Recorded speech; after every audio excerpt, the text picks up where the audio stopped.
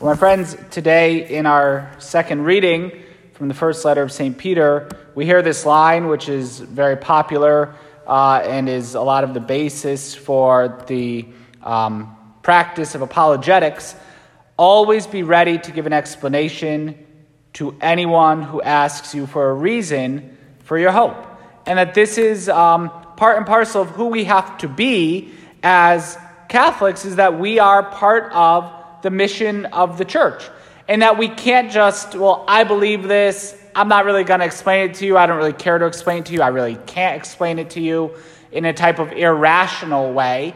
Rather, we always have to be ready to give reason for the things that we believe. And reason for the hope that is in us. That, first of all, we should have hope, right? We should actually, and this is a particular time in our world where having hope is important. And hope is not just mere optimism.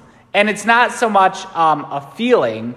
Hope is a real founded confidence in the person of Jesus Christ, and that what he has revealed is applicable to me. That it's not just a historical message of salvation, but that applies to me as well. And it's more than just the feeling. I feel I'm loved by God, and so that must be why I can have hope. Like, to just compare hope to a feeling is like saying, I've jumped out of a plane and I have this backpack on my back. It feels like a parachute, so I guess I'm feeling okay right now. Like, no, either it's a parachute that's going to stop you from hitting the ground really fast, or it's not. There's an objective hope in our Lord.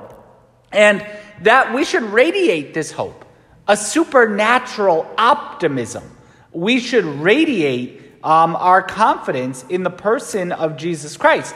And therefore, people should ask us, right? Like, this whole thing with St. Peter is always be ready to give an explanation to anyone who asks you. Unfortunately, I think a lot of us live our lives as followers of our Lord and Savior Jesus Christ in such a way that no one would ask us because we want to fly under the radar. We don't live in a way where we are exuding the joy of the gospel and hope in the person of Jesus Christ. And so the problem is people don't feel any desire to ask us because of how we live. And even more so, like St. Peter says here in this letter, that keeping your conscience clear so that when you're maligned, those who defame your good conduct in Christ may themselves be put to shame. That the reality of scandal in our church, and scandal is the compounded sin. It's not just doing something wrong. That in and of itself is bad, often horrendous. But then the compounded element of scandal, that by those, particularly those who've been entrusted with the upbuilding of the church, particularly any sins committed by the clergy, by our deacons, priests, and bishops, that compounded on top of that is an element of scandal, which is you're supposed to imitate Jesus Christ, and you commit these horrendous actions. And but then scandal could also be compounded on top of actions that aren't horrendous, but they're just not like, you were just rude to me, but you're supposed to imitate Jesus Christ. And there's an element of scandal in that. Scandal is when those who are meant to preach the gospel act in a way that they're rightly able to be accused of bad conduct. And then it's not just the clergy, but it's then all of us. We're all on mission. We all share in the universal call to holiness.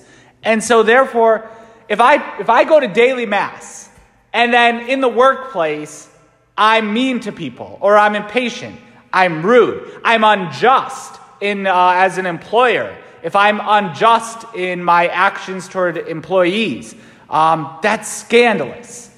That is not, there's an inconsistency between what I profess and how I act. Each and every one of us is called to live above reproach as followers of Jesus Christ. We have to always live totally above reproach. And St. Peter says, so that those who defame your good conduct may themselves be put to shame. That's it. Those who would want to say whatever you're doing or that's inconsistent with the gospel, that they themselves are put to shame by just the total inconsistency with the reality of who we are and any accusations of ill conduct there. Always be ready to give a reason for the hope that is in you.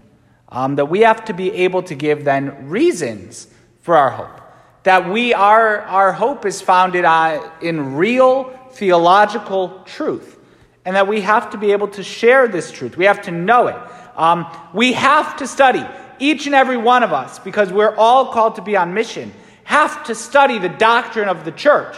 We have to know. If you don't have it, I know I've said it before, go buy a copy of the Catechism of the Catholic Church. You can't go buy one right now. Maybe on Wednesday you can. But you could order one on Amazon.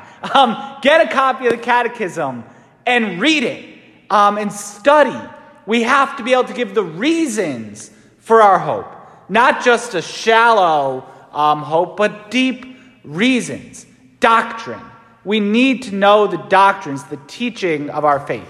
And this is for all of us, that we're called all to be on mission.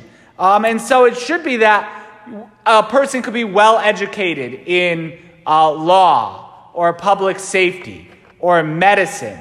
But if that person is a Catholic, they should be equally well educated in what does the church teach. We believe in one God, the Father, the Son, and the Holy Spirit.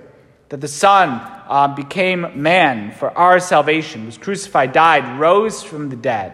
That we believe that he founded a church, which is known by its four marks, one, holy, Catholic, and apostolic. We're all called to be part of that mission. We all have to be able to give that reason for our hope. Additionally, as we're called, and most importantly, as we're called to the task of evangelization, it's not just us. We have to do this groundwork. We have to have these natural reasons, be able to give natural reason. We have to study. We have to do the hard work. But ultimately, grace builds on nature, and our Lord promises that he'll send us another advocate to be with us always, the Spirit of truth. That the best thing we could do for evangelization, the best way we can give reason for our hope, is by being docile to the Holy Spirit, who is our advocate. I saw there was a meme or not a cartoon on Instagram I just saw yesterday. That is, I'll paraphrase it. At the advice of my lawyer, I'm going to stop talking before I get myself into any more trouble, right? And maybe some of us have been in there, like, my lawyer says I should probably just stop talking right now. But sometimes that's what the Holy Spirit does for us, the advocate, the lawyer, right? Who says, hey, this isn't the time to beat someone over the head with the catechism. Just listen to them. Listen to them. Hear what they have to say. Or say this one word. That's what you want to say. The advocate, the lawyer, the Holy Spirit, who leads us and guides us in evangelization, who we should always take the Holy Spirit's advice. It's a foolish person who goes against the advice of their lawyer. In the natural world, it's a very foolish person who goes against the prompting of the advocate, the Holy Spirit, when it comes to supernatural realities. We need to always allow the Holy Spirit to lead us and to guide us. The Spirit of truth. That's as well how we share the reason of our hope, as St. Peter says, with gentleness and reverence. We shouldn't be known as people who just go out shouting people down, being bullies on social media, being those who are just going to, with a total lack of tact, just go out and be right and put everyone else in a position where they feel stupid. Win an argument, lose a soul is a maxim with regard to all this. Win an argument, lose a soul. The Holy Spirit teaches us how to give reason for our hope with gentleness, with reverence, to lead people along to see the truth. The Holy Spirit guides us in this way, remaining with us, teaching us. In just 2 short weeks, we're going to celebrate Pentecost, praying and celebrating the infusion of the Holy Spirit in the life of the church, bringing the church to birth in a real way, and changing the apostles to be men of tremendous courage, but also reverence and patience.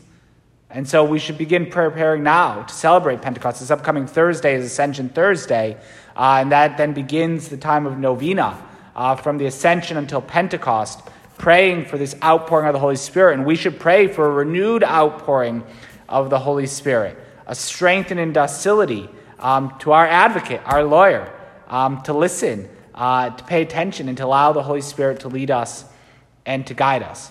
Always being able and willing to give reasons for our hope. Ultimately, we see this beautiful relationship with the Holy Spirit in gentleness and reverence in Our Lady, the Blessed Virgin Mary.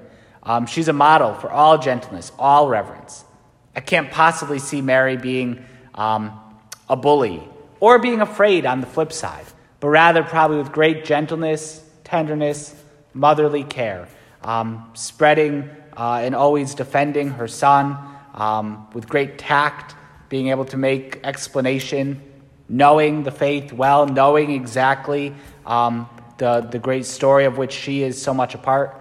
So we should ask Our Lady, patroness of the new evangelization, to pray for us, to help us, to give us that motherly example, so that we may be ready to always give an explanation for the reason for our hope, a hope that lies in our Lord and Savior, Jesus Christ.